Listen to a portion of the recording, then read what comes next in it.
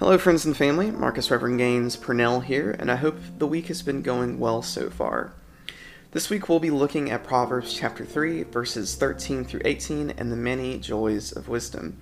If you want to grab your Bible and read and follow along, I invite you to do so now.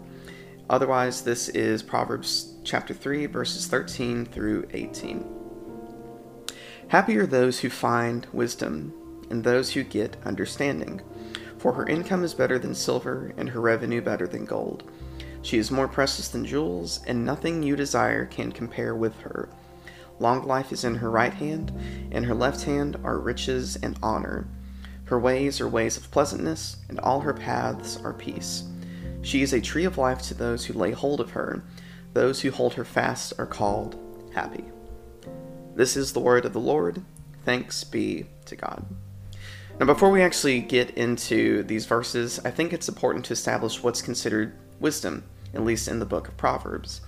For Solomon, both the son of David and the author of this book, wisdom is the application and understanding of knowledge. It's good to know that having wisdom and knowledge are two separate things in this case. Knowledge is simply knowing stuff, whereas wisdom is applying said stuff and putting it into practice. So now, keeping this distinction in mind, let's hop into these verses. Verse 13 tells us that we are considered fortunate and blessed, i.e., happy, for finding wisdom and gaining understanding.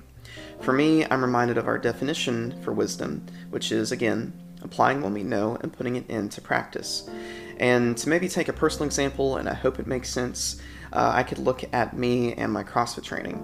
I could know all about CrossFit, the lifting the heavy weights, the gymnastics, and what proper form and technique looks like, but doing and practicing all of this is a completely different thing. It's only when I lift the heavy weights and do the gymnastics that I become not only a better CrossFit athlete, but I gain a better understanding of CrossFit. And the same goes with wisdom. We can know everything in the world, especially on how to be a Christian, including knowing scripture, knowing the importance of prayer, and etc., but that alone does nothing for us. It's only when we put the scriptures into practice and also pray that we get that we get wisdom and gain understanding. Hopefully this example makes sense. Verses 14 and 15 talk about the high value of wisdom compared to earthly riches like silver, gold, and jewels. And here, Solomon reminds us of what's worth having in our lives. Is he telling us to get rid of our earthly things? Am I going to tell you to do that? No, by no means, not at all. Instead, I would ask each of us to consider the value we attach to our earthly things. Wisdom has more value and worth than the things that we own in this case. Verse 16 speaks to the two sides of wisdom, long life and riches and honor. For me, I think about growing closer to God by reading scripture, praying and talking with God, and surrounding ourselves with people who bring out the best in us, that we experience both sides of wisdom. All of these things, and many more I'm sure, lead to a longer, more fulfilling life. And along the way, we obtain spiritual riches and honor, such as good judgment, character, and good standing with others. Verse 17 tells us that wisdom's ways and paths are both pleasant and peaceful, which I'd like to think is the case anytime we follow and listen to God's instructions. However, to play devil's advocate for a second, I did notice that Solomon doesn't say that this will be an easy task. And when I realized this, I was reminded of where I was personally at 4 to 5 years ago. Without going into great detail, getting to where I'm at now was not always easy, let alone feel pleasant.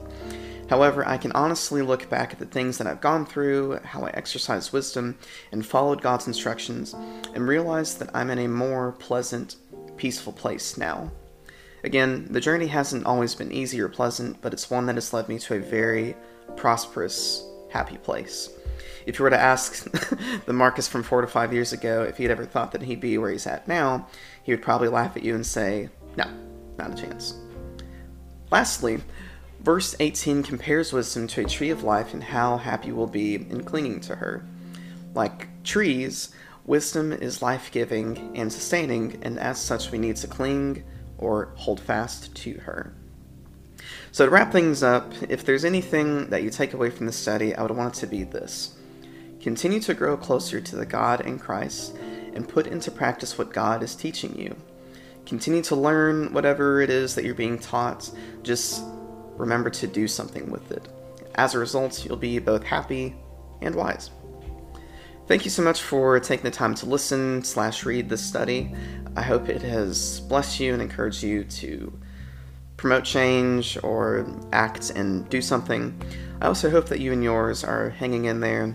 If you need prayer for anything that you're experiencing, especially with being, 8 weeks, 2 months into quarantine now, please let me know. I would love to pray with you and walk alongside whatever you're experiencing and going through. Until next week, I hope you have a solid rest of your day and week, whatever it is looking like. Peace be with you and yours.